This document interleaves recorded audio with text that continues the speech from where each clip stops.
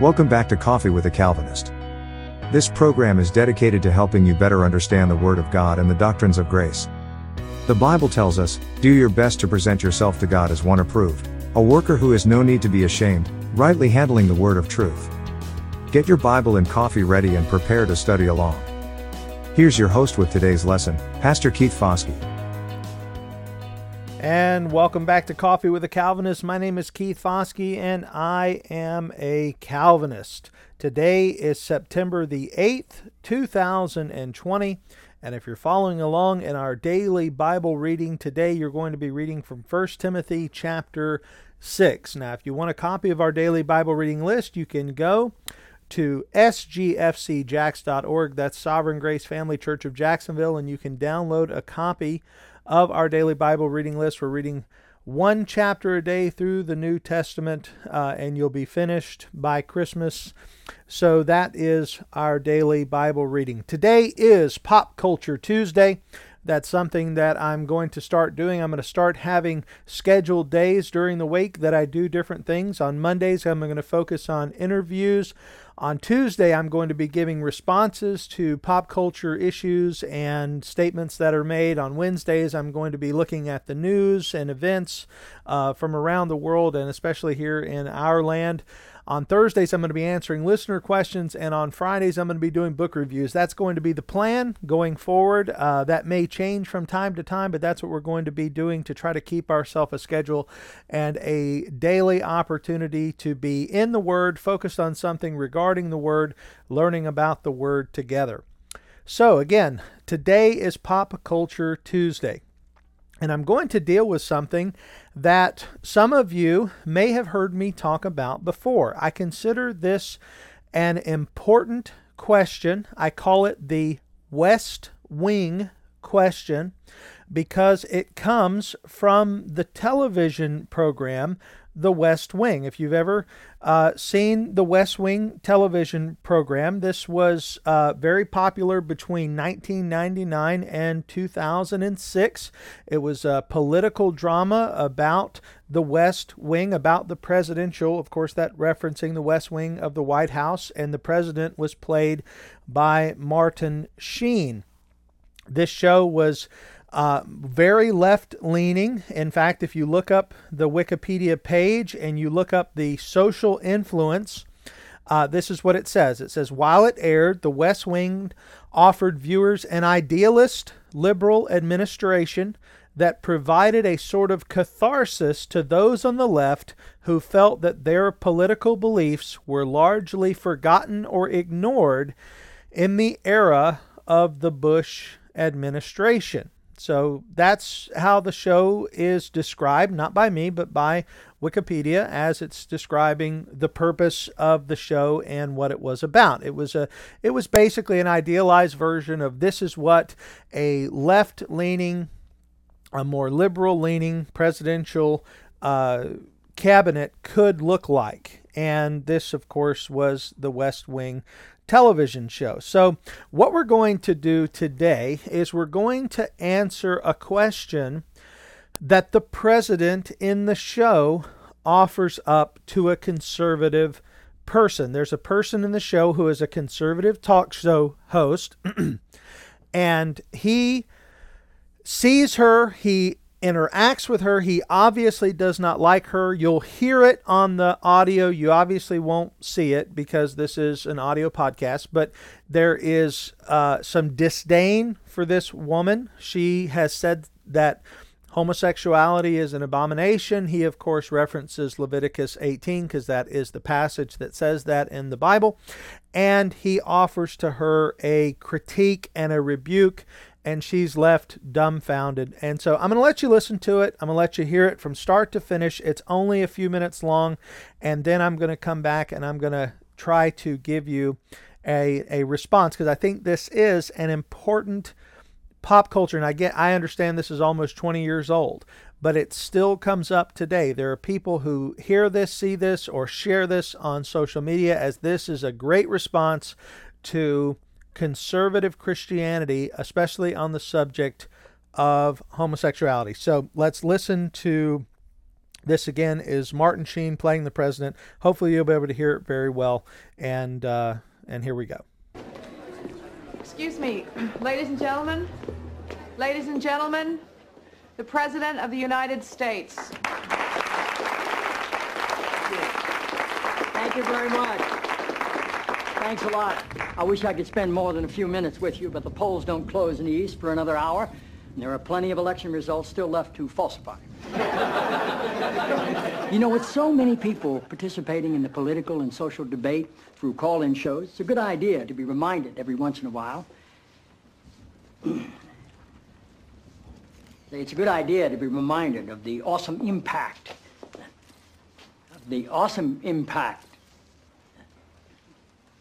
I'm sorry, you're Dr. Jenna Jacobs, right? Yes, sir. It's good to have you here. Thank you. The awesome impact of the airwaves and how that translates into the furthering of our national discussions, but obviously also how it can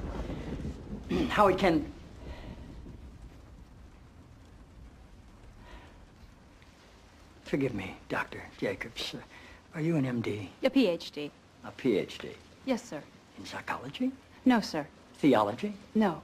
Social work? I have a PhD in English literature. I'm asking because on your show people call in for advice and you go by the name Dr. Jacobs on your show, and I didn't know if maybe your listeners were confused by that and assumed you had advanced training in psychology, theology, or healthcare. I don't believe they are confused, no, sir. Good. I like your show. I like how you call homosexuality an abomination. I don't say homosexuality is an abomination, Mr. President. The Bible does. Yes, it does. Leviticus. 18:22. Chapter and verse. I wanted to ask you a couple of questions while I had you here. I'm interested in selling my youngest daughter into slavery as sanctioned in Exodus 21:7. She's a Georgetown sophomore, speaks fluent Italian, always cleared the table when it was her turn. What would a good price for her be? While thinking about that, can I ask another? My chief of staff, Leo McGarry, insists on working on the Sabbath. Exodus 35:2 clearly says he should be put to death. Am I morally obligated to kill him myself, or is it okay to call the police? Here's one that's really important, because we've got a lot of sports fans in this town. Touching the skin of a dead pig makes one unclean, Leviticus 11:7. If they promise to wear gloves, can the Washington Redskins still play football? Can Notre Dame? Can West Point? Does the whole town really have to be together to stone my brother John for planting different crops side by side? Can I burn my mother in a small family gathering for wearing garments made from two different threads? Think about those questions, would you? One last thing. While you may be mistaking this for your monthly meeting of the ignorant in this building when the president stands, nobody sits.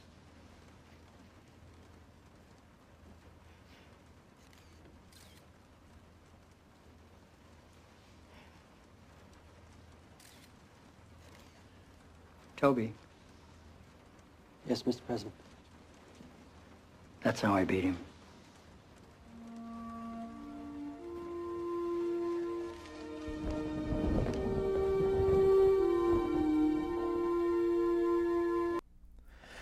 And so that ends the question and answer between the president and the woman from the radio program. And you can tell right away this is meant to be set up as a home run for the president. In fact, the last words that he says, and of course this is hard to understand outside of the context of the show, as he looks at one of his staffers and he says, "This is how I beat him," and referring to a conservative person. This is how I beat someone.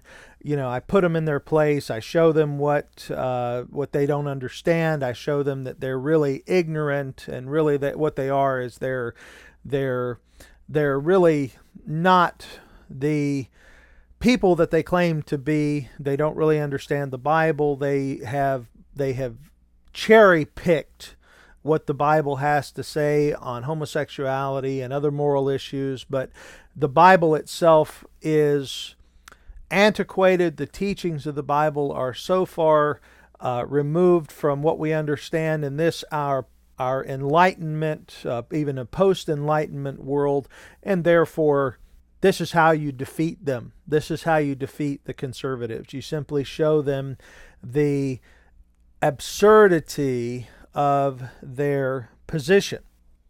So how are we to answer that? And I almost, part of me just wants to end right now and say, think about this today.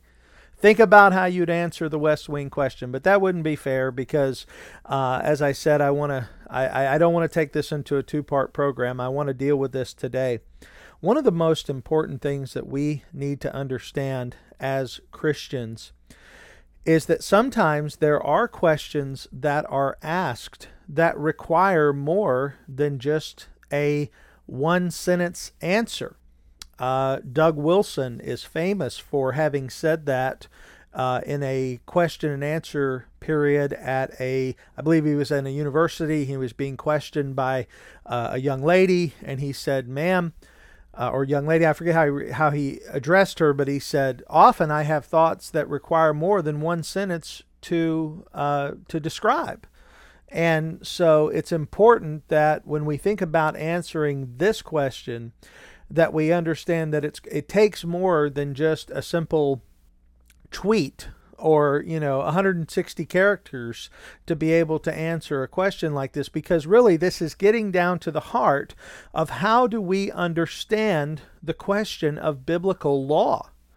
Now, last year I taught a class on biblical ethics. I taught a class on Christian ethics, and during that class I said how Christians understand the law of God will affect how they understand ethics. How we understand law will affect how we understand ethics. And there are different ways that the law of God has been understood within Christianity, within the church. There are groups out there that would refer to themselves as Torah observant. Maybe you've heard of this, maybe you haven't, but these are people who advocate keeping all of the laws, or at least most of the laws of the Old Testament.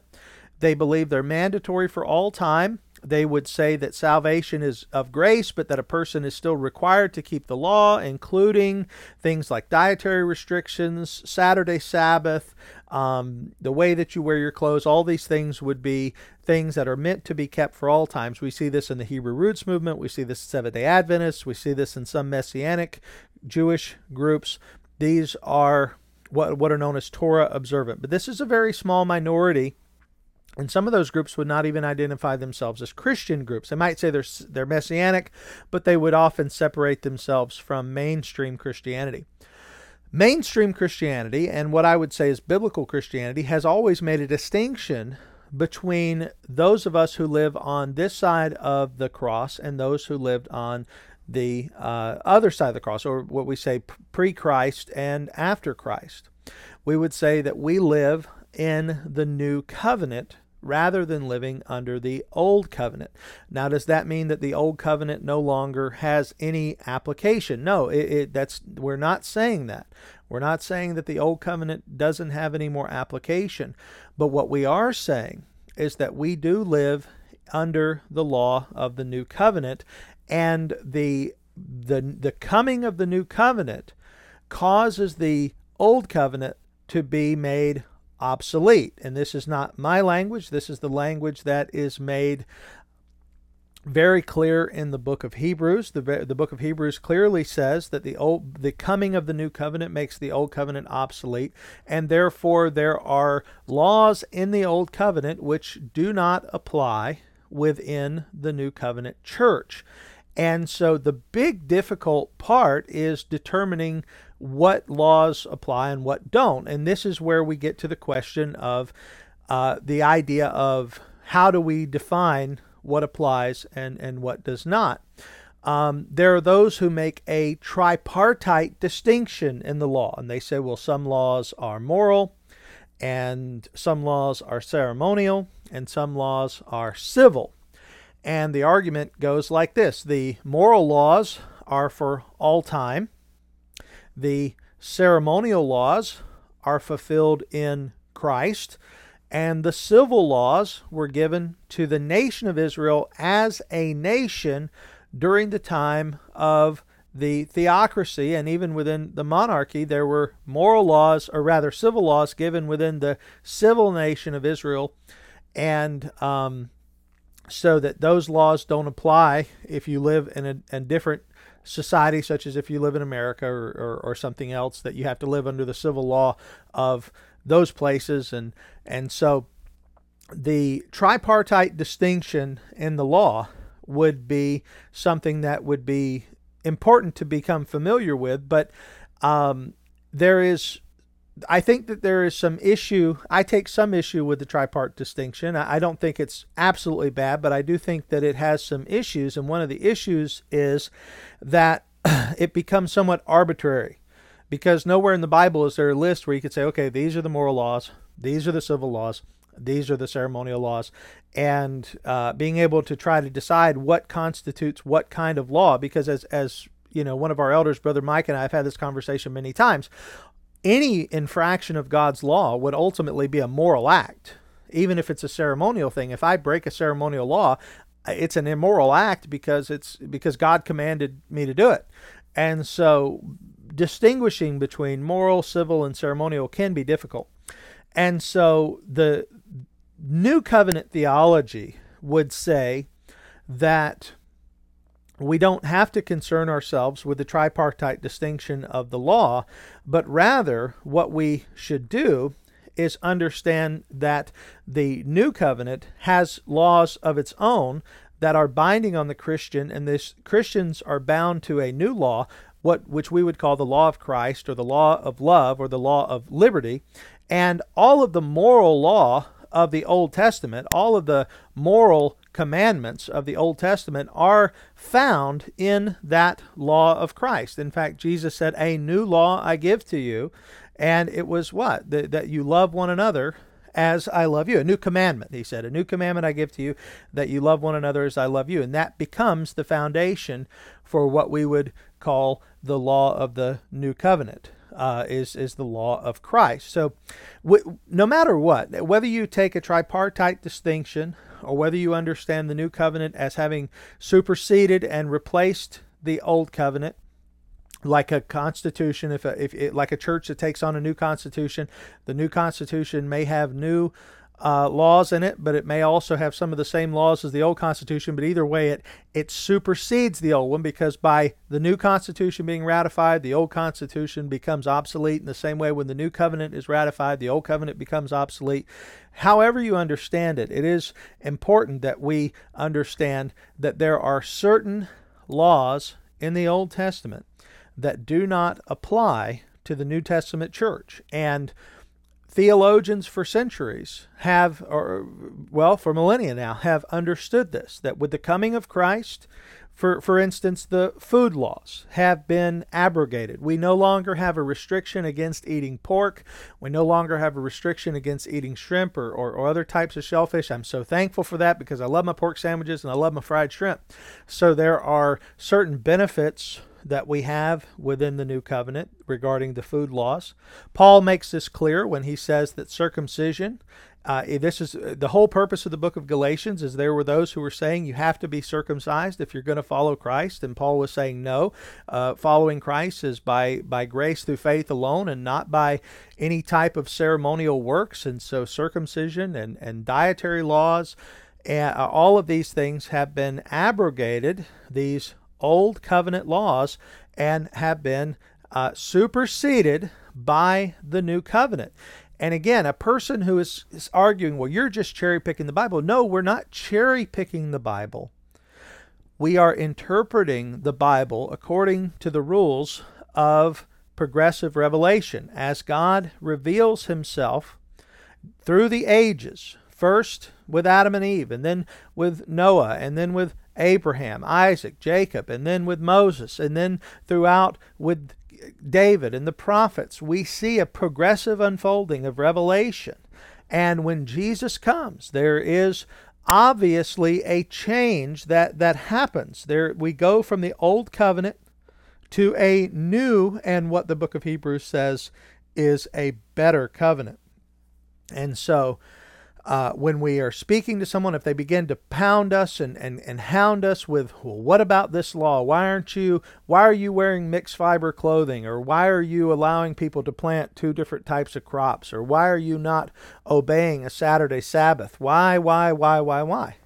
we can clearly say the easy answer is because we are bound by the new covenant.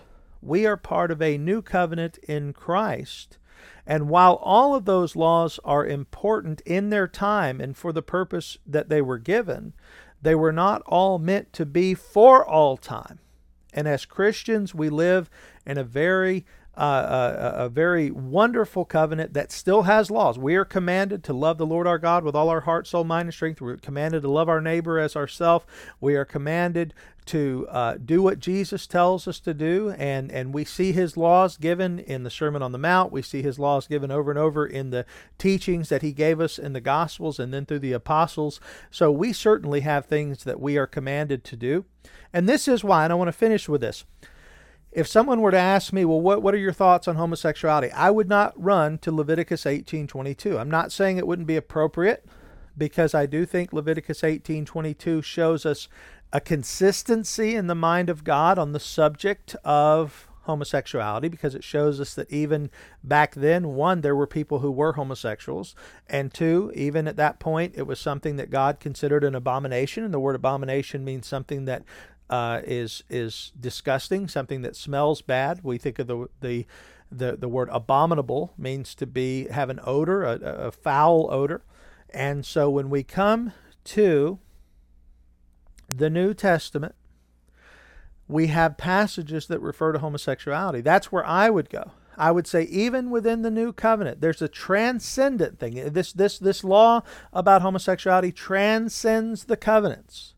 It's not just in Leviticus 18:22, but we see it referenced in Romans 1. We see it in 1 Corinthians chapter 6. Very specifically, the language of homosexuality is used and mentioned, and it's listed among those things which would be considered sinful, and therefore it's something that as Christians we could say this is something that needs to be repented of. It's not the unforgivable sin. It's not the worst sin somebody can commit. It is a sin that needs to be repented of, just like any other sin. And so that is a answer that I think is useful and encouraging, and hopefully this will help you to see how this would apply to other areas, not just the West Wing, but to other areas. Can you think in your mind of other times where you've heard questions like this? And hopefully this answer has been helpful to you to understand how to give an answer to those who might ask you a question like this. Well, again, thank you for listening today to Coffee with a Calvinist, this Pop Culture Tuesday. I hope this has been an encouragement to you, and may God continue to bless you. I'm Keith Foskey, and I've been your Calvinist. Thank you for joining in for today's episode of Coffee with a Calvinist. Keep in mind, we have a new lesson available every weekday morning at 6:30 a.m. on YouTube and Facebook. If you enjoyed this lesson, please take a moment to respond by hitting the like button, leaving a comment, and subscribing to the channel. On behalf of Pastor Foskey, thank you for listening. May God bless you.